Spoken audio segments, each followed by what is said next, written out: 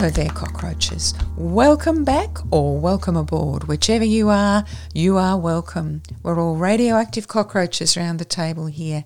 This podcast is designed to be a little comforting community as well as a bit informative for people who have been harmed by or love someone who has been affected by sexual assault. Fellow cockroaches, this is an honest space. And while we're avoiding triggering stories, be aware that the content may raise issues for you, and please call 1-800-RESPECT if that happens for you or for someone who you love. You can also go to our Facebook page and click on a link there, which will take you to some helpful resources.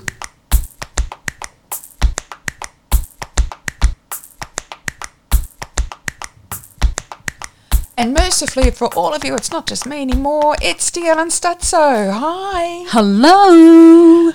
We are podcasters. We are indeed. And we've got an international audience, and you're the tech fiend, so you've been digging deep, and we're saying hi to people. We're saying hello to people in the United Kingdom. Oh, of course we are. We're saying hello to people in Washington State. Oh, hi there, Washington State. And hello to people in Japan. Well, hello, Japan. And hello, all the other cockroaches here on the home turf, Australia. And, of course, we're here in Victoria, so we're not visiting anyone because we're in the middle of a COVID spike. But remember, we're online and you can be cockroaches, podcasted cockroaches, giving us feedback and ideas for interviews. Radioactive Cockroach on Facebook, judycockroach@gmail.com. Upload an audio or ask for a chat. We record on the phone. Please share us with your friends or click on subscribe to hear us again.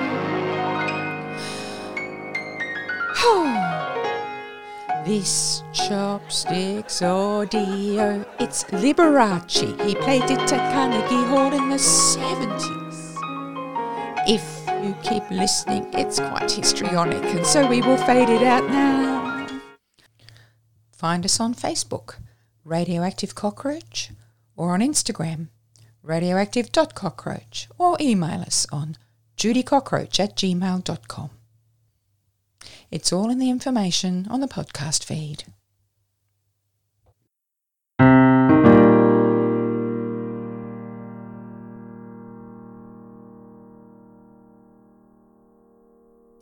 Today is the first time we're bringing to you our segment, Cockroaches in the Spotlight.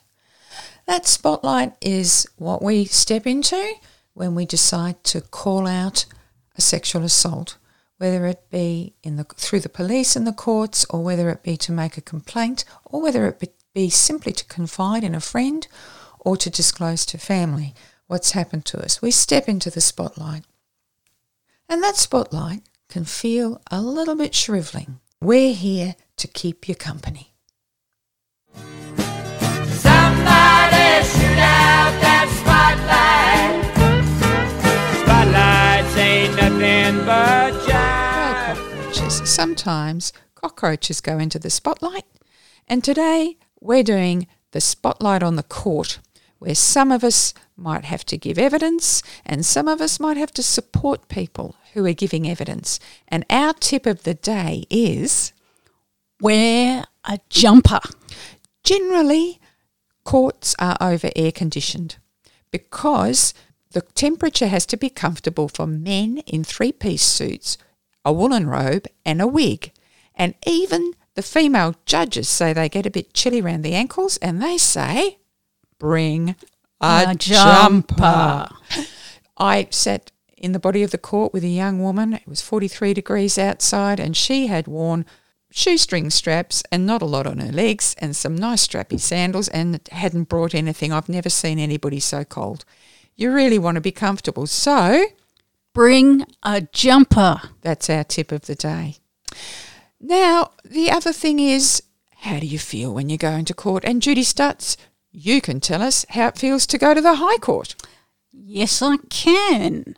I was working at the Prime Minister and Cabinet at the time. I was a very junior staff member. Did you look busy?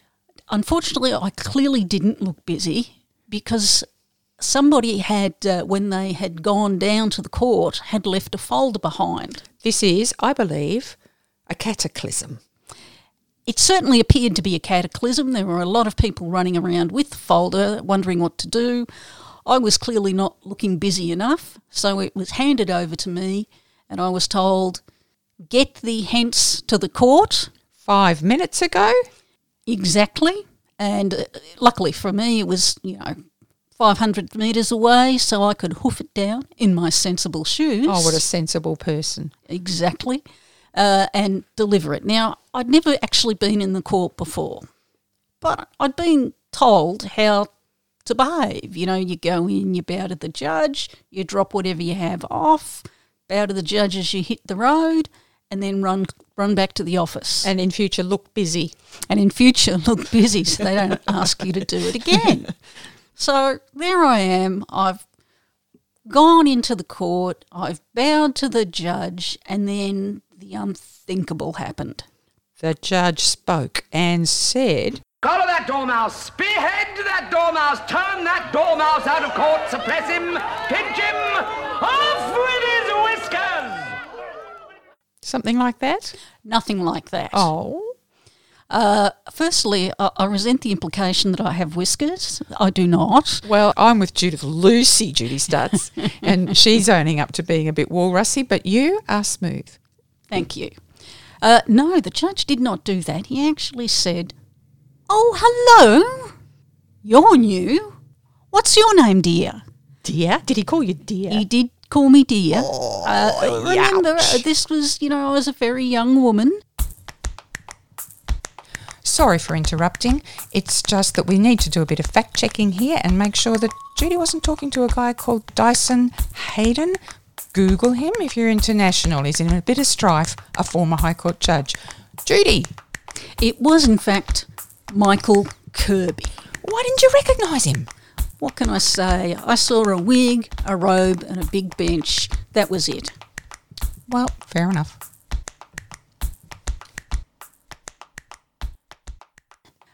And I probably looked younger than my probably 21 years. Oh, he thought you were the work experience student. I think he did. He looked at this little scared thing coming through the door and went, "Oh, poor little Dickens. I'll just try and make her feel comfortable." Oh, he succeeded. Not realising that speaking to me was not good because I was just managed to sputter out my name.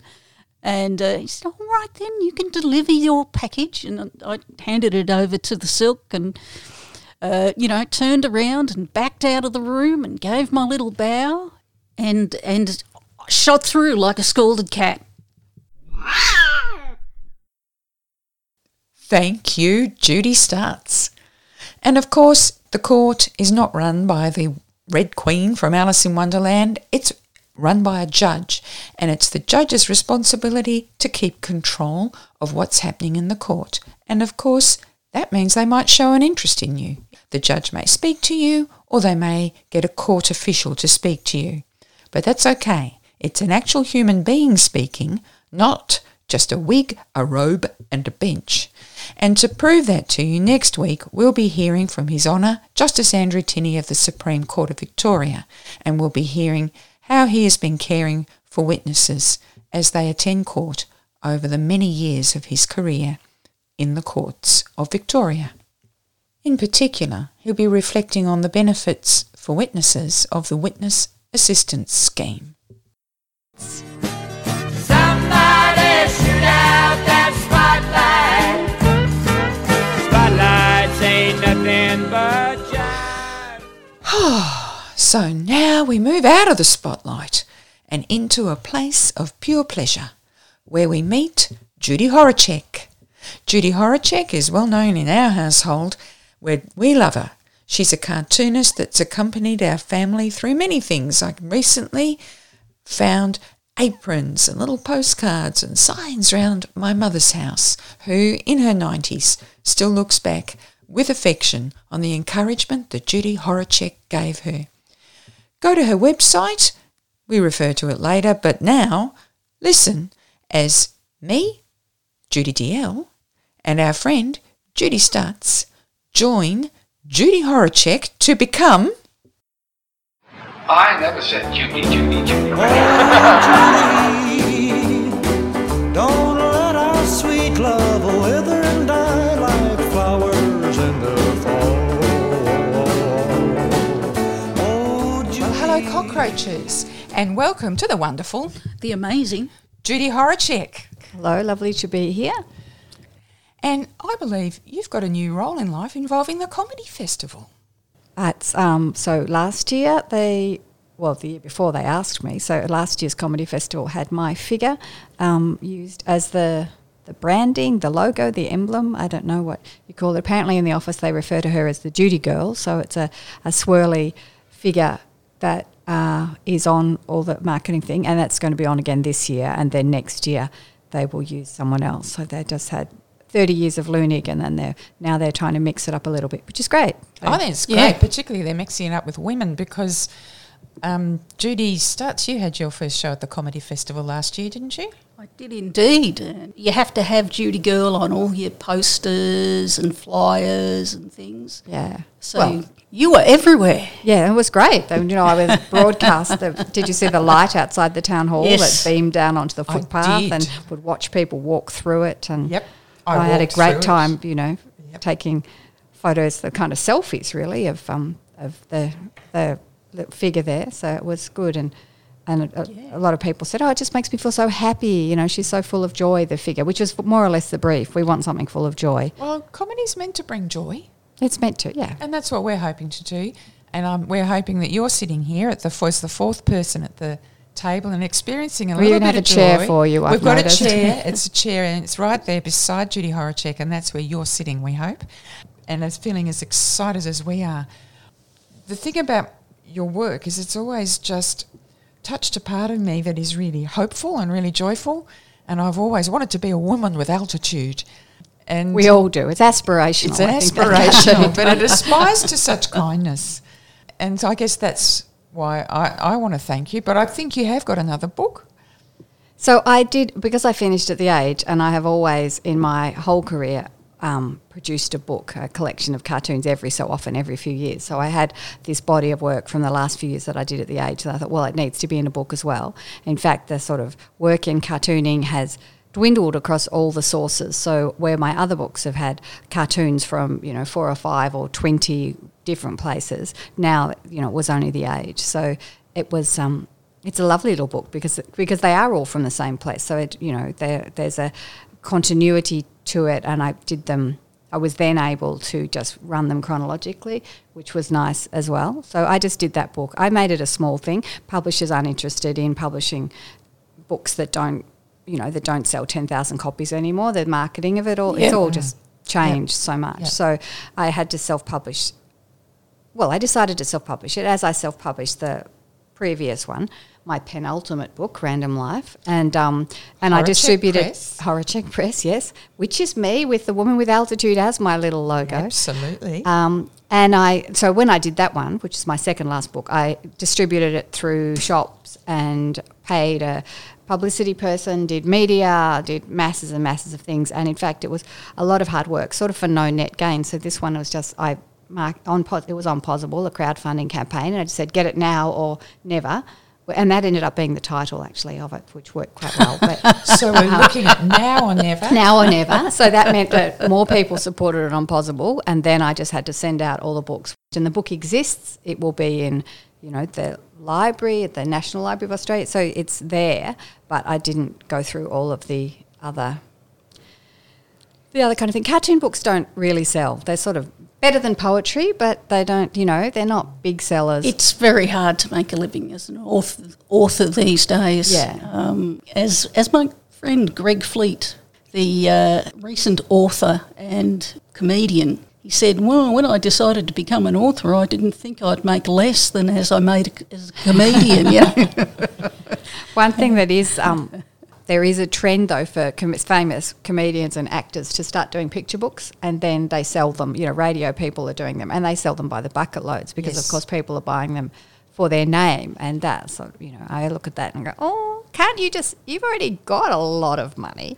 Can't you just sit on that and leave this very tight field to some of us who, you know, that's Are what really we do. good at it.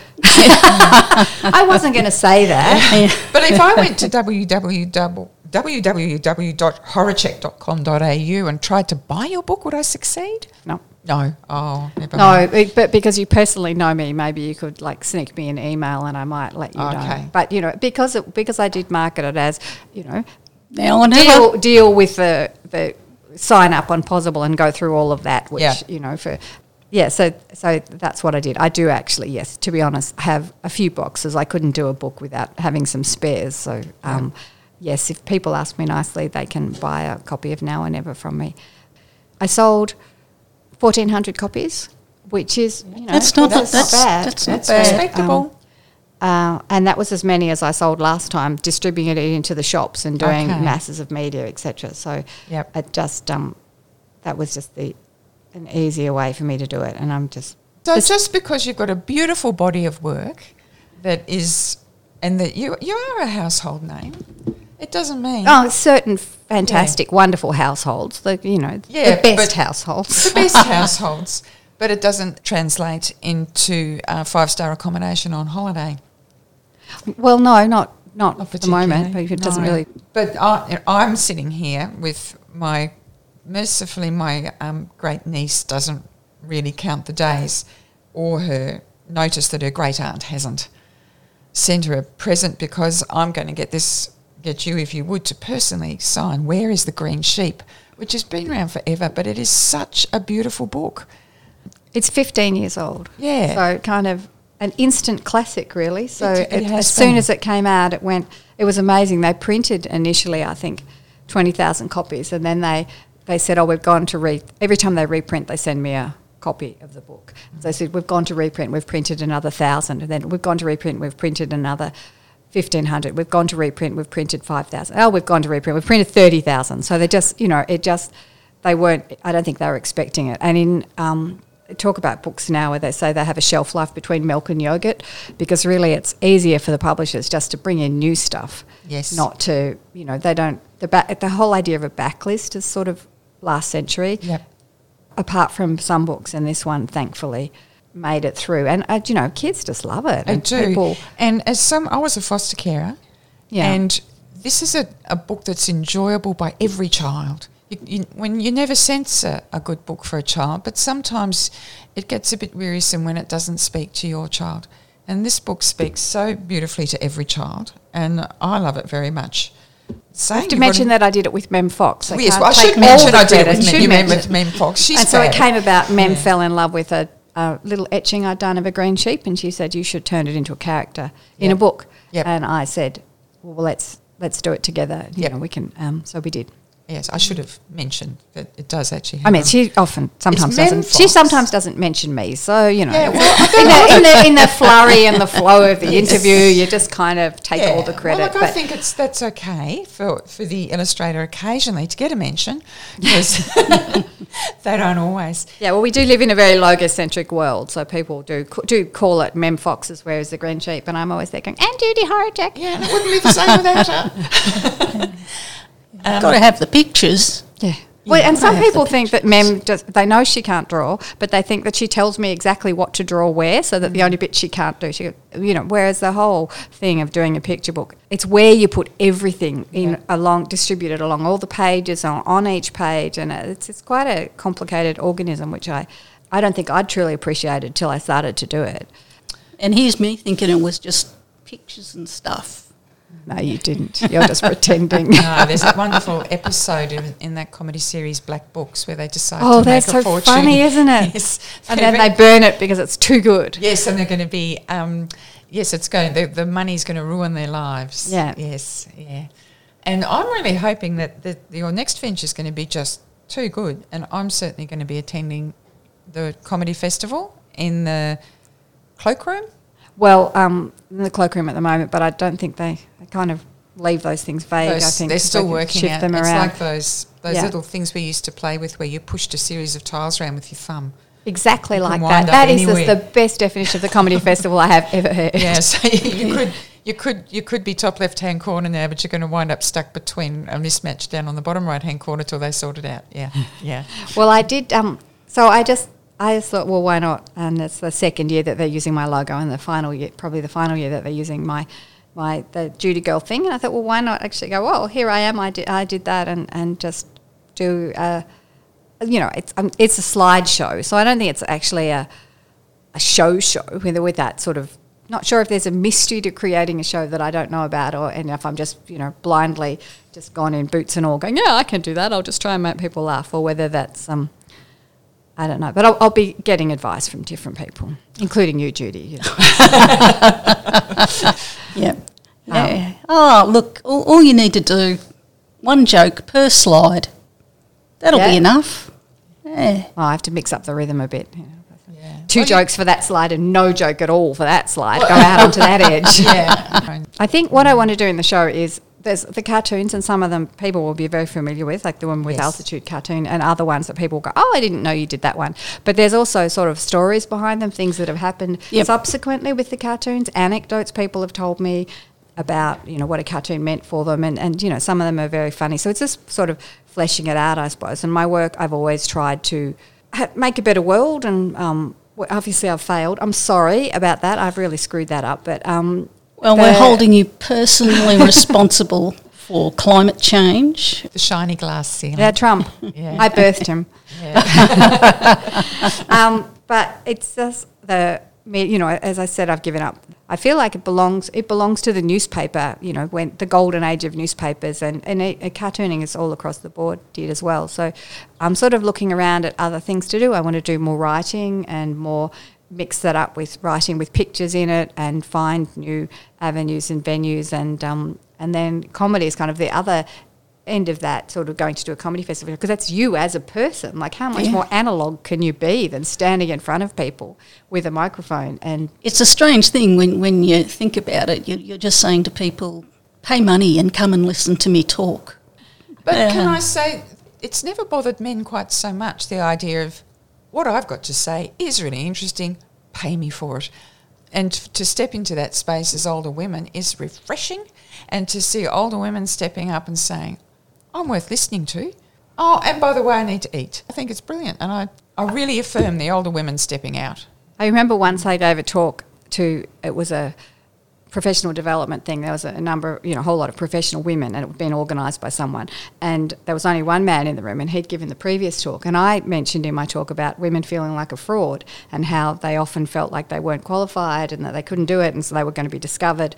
And I know that's not only women, but I think women feel that really very, very strongly, because we've been told all the time that we don't have the right to have a voice or something. And so you throw like a girl, you can't do maths. That's right. I was the only woman in my maths class at uni. Yeah. A whole semester, certainly before lecturers and fellow students accepted that I could do it. Yeah. Well, after this talk, the only man in the room, so sort of the talk finished, there was a bit of, there was some applause, and then he stuck up his hand and he said, what you said about women being a fraud, men feel that too. And I thought, no woman in a room entirely of men would be the first person to ask the question, the first person to say, I'm entitled to speak here and contradict you. And so that was, and I pointed that out to some people, and they went, oh, God, I hadn't thought of that. That was very, very entitled to the space. I saw that kind of subverted in hashtag not all men. Hashtag not all men. I was in a group of foster carers invited to directly lobby the minister at one stage, and there were like 30 women, a lot with children in tow, and one man. And they were invited to open the informal discussion, and guess who opened it? The one man. And I thought, oh, here we go. He burst into tears, said it had broken his heart, that the processes needed addressing, and that was all he had to say on the matter, and he'd leave it to people who could actually speak. Oh, wow. And I thought, wow, that was really good, because he actually completely inverted the paradigm. No one else in the room cried. But it's the only time I've seen that happen. Is there anything you want to just tell us about your life at the moment? Any hobbies? Anything you're enjoying? Hobbies. Anything in particular? We're at that bit of my CV, are we? Down to the Oh, bottom. no, just wondered I like if the person was- bushwalking, reading books, the usual things, really. Yeah.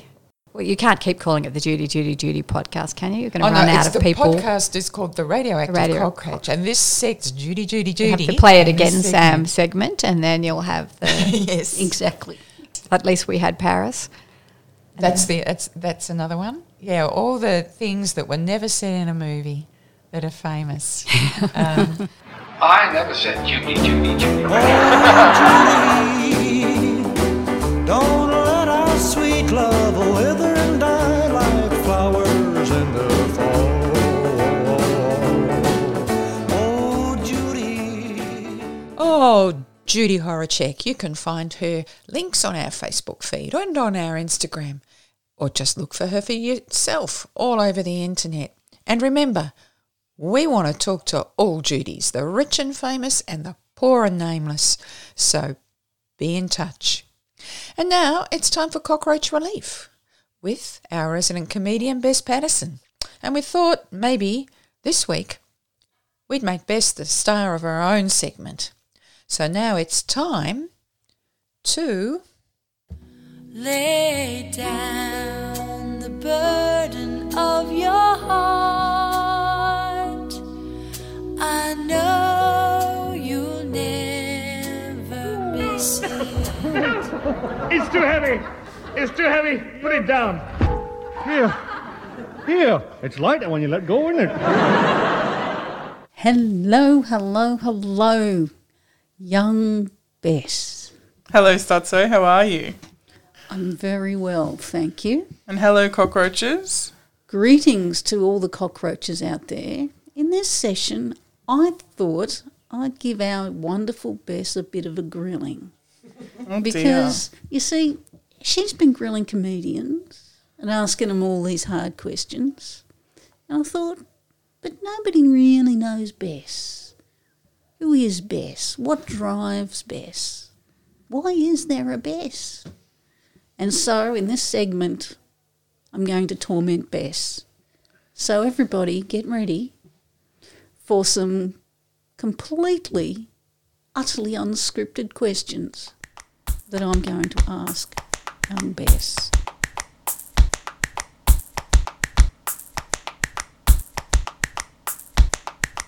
So, what's the worst job you've ever had? The worst of the worst was when I was 18. I was briefly a chicken sexer. And what that means is that I was sorting the male chicks from the female chicks. And you don't do this by looking at their genitals. You do this by looking at the feathers on their wings. And I was to look at their wings, and then in front of me there was a pink chute and a blue chute. And I had to put the girls down the pink chute and the boys down the blue chute. But the worst day of my time working as a chicken sexer was when, for some reason, I got put in the room where they deal with all of the eggs that aren't fertilised and didn't have a viable chick in them. So they have this machine, they scan big trays of eggs, I don't know, using infrared and science and things, and they take the good eggs with the living chickens, and then they send the bad eggs down the production line in a machine called the flip-flop machine. It's meant to flip them over and tip the eggs down a chute. And for some reason, I, on my second or third day there, got stationed at the flip-flop machine. And that happened to be the day that, 1, there were no supervisors within reach, and 2, the chute for the flip-flop machine broke. So I got to stand in front of a vat of bubbling rotten eggs. And I'm not talking about, I won't use this egg to cook with because it has gone bad. I'm talking crack it open, a large room fills with the smell of the most putrid rotting egg. Rotten eggs go black and chunky when they're really rotten. I didn't know that until this day. Okay, I got to stand in front of the machine full of bubbling eggs, and I had this piece of metal, small metal pole that I was meant to use to reach in to try and mash the eggs up. to get them to go down the chute. And then when it became clear that the machine was actually going to start overflowing, I had to start lifting trays of eggs off the conveyor belt and stacking them around me. So then I ended up standing in my own city of 6 and 7 foot high stacks of rotting eggs. And eventually a supervisor happened by to see what was going on because the empty trays of eggs hadn't been making it to the next room to be cleaned. And I said, I don't think this is working. Can you please help me? I was at home feeling really excited that I wasn't going to have to go back there for 2 days. And the job centre called me and they said, hi, we just wanted to let you know that they don't want you in on Monday. And I was like, oh, okay. Do they want me in on Tuesday? And they're like, no, we mean they don't want you in ever again. So I worked as a chicken sexer for 3 days and then got fired because I wasn't good enough. Bastards. Yeah.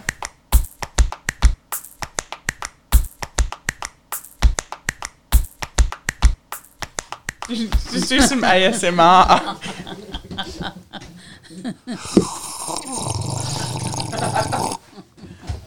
Hi, welcome to Bess's ASMR channel. That's going to be good for you to listen to in post-production. Oh, no, this is going in.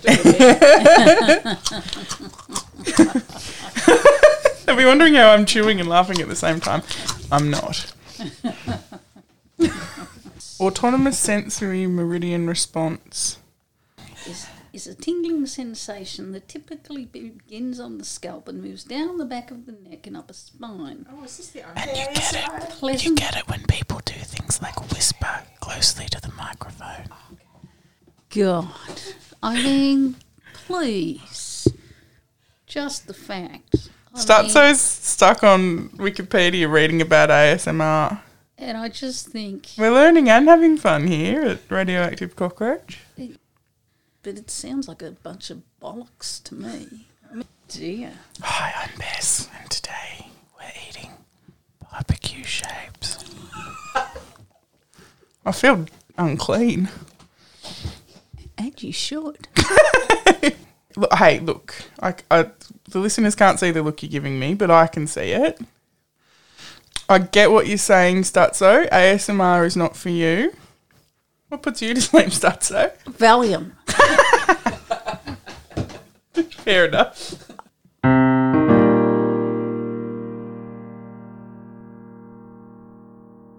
We have been really pleased with all the wonderful feedback we've been getting.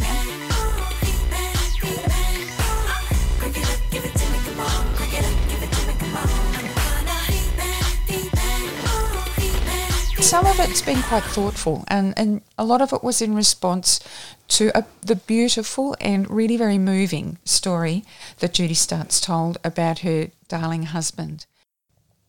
And people didn't want to intrude, but they did wonder when you said he knew he was dying.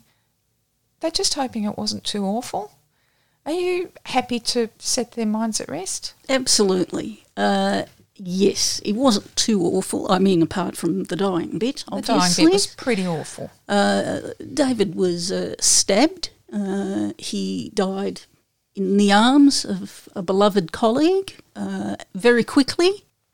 The irony of the thing is that I was informed by his boss that his last words were, "Tell Jude that I love her." Now, that was very nice to hear, but it really wasn't. David didn't speak like that. So you didn't believe them? It didn't ring true. Didn't ring true. So what did you do? I spoke to his colleague. Of course you did. Because obviously they were the only one there. And I said, look, here's what I was told, but it really doesn't sound like my David. And she said, well, actually, no, that's not what he said. And I said, well, I want to know what he actually said. So the word he actually said, he only said one word before he died, and that word was bugger. Now that is my boy. That was your boy. And I hope that all your memories are as dear as the word bugger as you die. I just get a picture of him. Yeah. That was my boy. That was your boy. Thanks for sharing that, and we're providing that bookend for people who were wondering.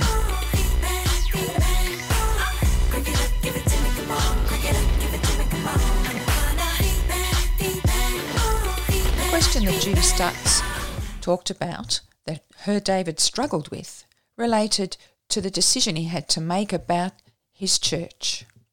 So you gotta let me know. Should I stay or should I go?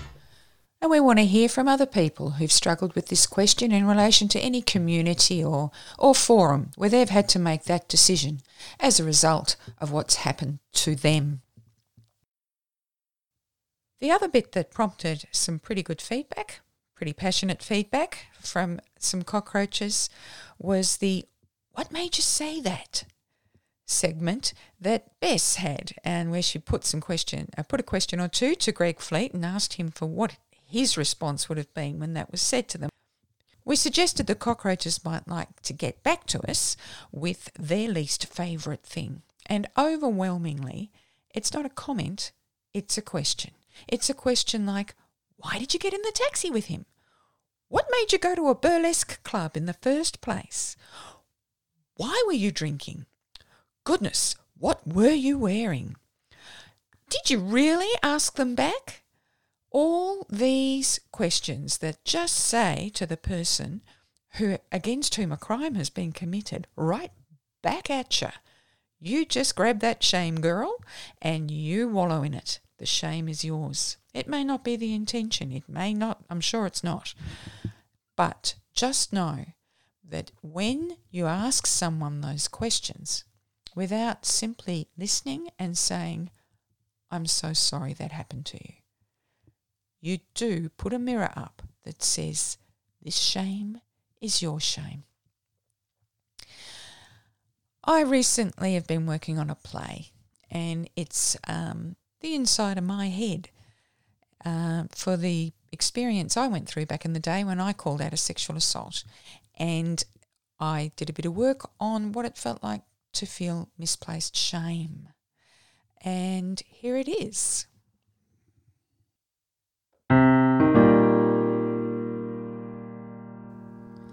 Back in the day, when I was embroiled in processes, having called out a rapist from my past, I spent a lot of time walking the banks of the Yarra in central Melbourne with the whirling furfies in my head.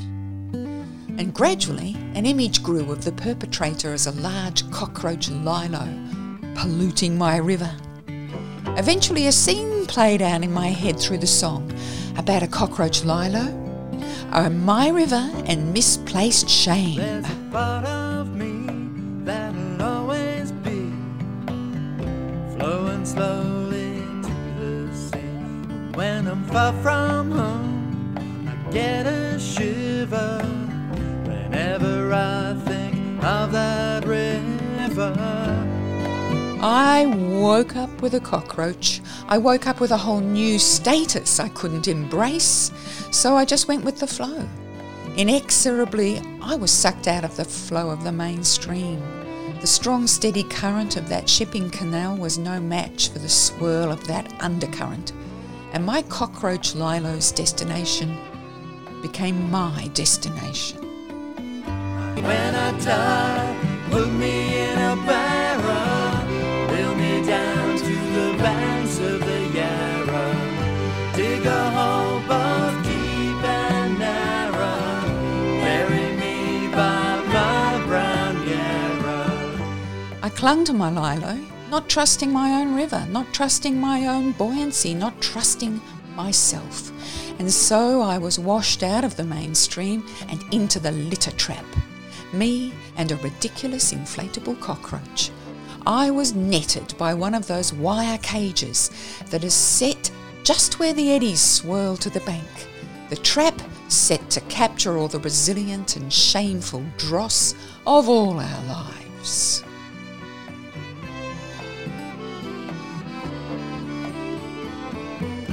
People change, they'll let you down, they'll hurt you too.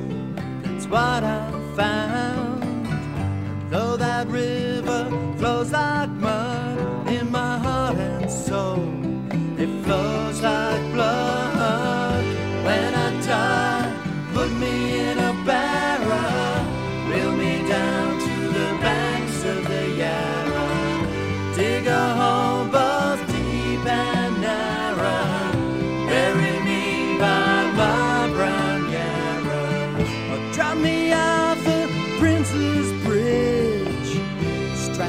inside a broken fridge. Drop me down in the mucky drink. Let me lie where I sing. Beneath me, the river swept through the wire and on to Hobson's Bay and beyond. But I stayed put, clinging to a cheap balloon, a hollow promise, a fake and a fraud and a violent betrayal. There's a part of me that'll always be flowing slowly to the sea. When I'm far from home, I get a shiver whenever I think of that river. When I die, put me in a barrel. We'll be down to the banks of the Yarra.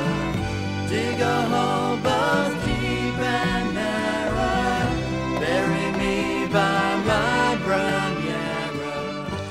The river flowed on while I remained caged in with all our shame. The actual cockroach himself, of course, was long gone, swimming freestyle.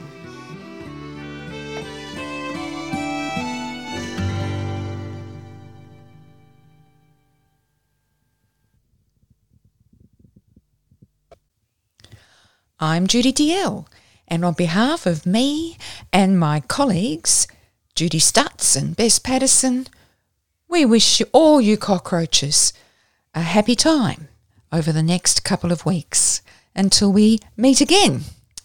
And I'm going to leave you with something that has brought me comfort, as all the stuff around the High Court and what really is the Australian legal profession's Me Too moment, I think. It's a song by a young woman called Lindsay Labb. She brought it out in America when these issues were flying around there, and I like it. It brings me a little bit of comfort to my cockroachiness. Bye. I can't walk to my car late at night while on the phone. I can't open up my windows when I'm home alone. I can't go to a bar without a chaperone. I can't wear a mini skirt if it's the only one I own. I can't use public transportation after 7 p.m. I can't be brutally honest when you slide into my DMs. I can't go to the club just to dance with my friends, and I can't ever leave my drink unattended. But it sure is a scary time for boys. Yeah, gentlemen, band together, make some noise. It's really tough when your reputation's on the line, and any woman you've assaulted could turn up anytime. Yeah, it sure is a scary time for guys. Can't speak to any woman or look her in the eyes. It's so confusing. Is it rape or is it just being nice? So inconvenient that you even have to think twice. I can't live in an apartment if it's on the first floor. I can't be wearing silk pajamas when I answer the door. I can't have another drink even if I want more. And I can't make you feel invalid, unseen, or ignored. I can't jog around the city with headphones on my ears. I can't speak out against my rapist after 35 years. I can't be taken seriously if I'm holding back tears. And I can't ever speak earnestly about all these fears, 'cause it sure is a scary time for dudes. Can't text a girl repeatedly asking for nudes. Can't make a girl have sex when she's not in the mood. And what gives her the right to give you attitude? Yeah, it sure is a scary time for men. Girls like to act like you're to blame and they're the victim. Her dress was short and she was drunk, she's not so innocent. Thank God your dad's the judge and you won't be convicted. Oh, wait a minute. Oh, yeah, no. Oh, yeah, because, it's not such a scary time for boys. They've always had the upper hand, they've always had a choice. It's time for women to rise up, use our collective voice. The date of vote's November 6th, so let's go make some noise.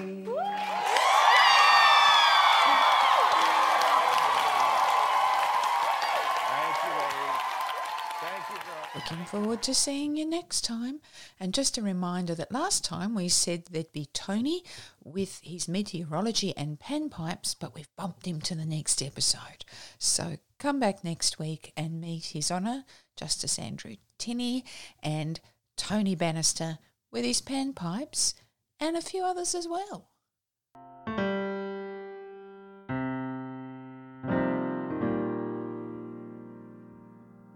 Thanks for listening. Now, anytime you feel in need of support, a good chat or information, we encourage you simply to call 1-800-RESPECT. And you can also go to our Facebook page and click on the link there. There's a whole range of supportive options. And there's also a lot of other stuff about us and our guests. Cheers! Radioactive.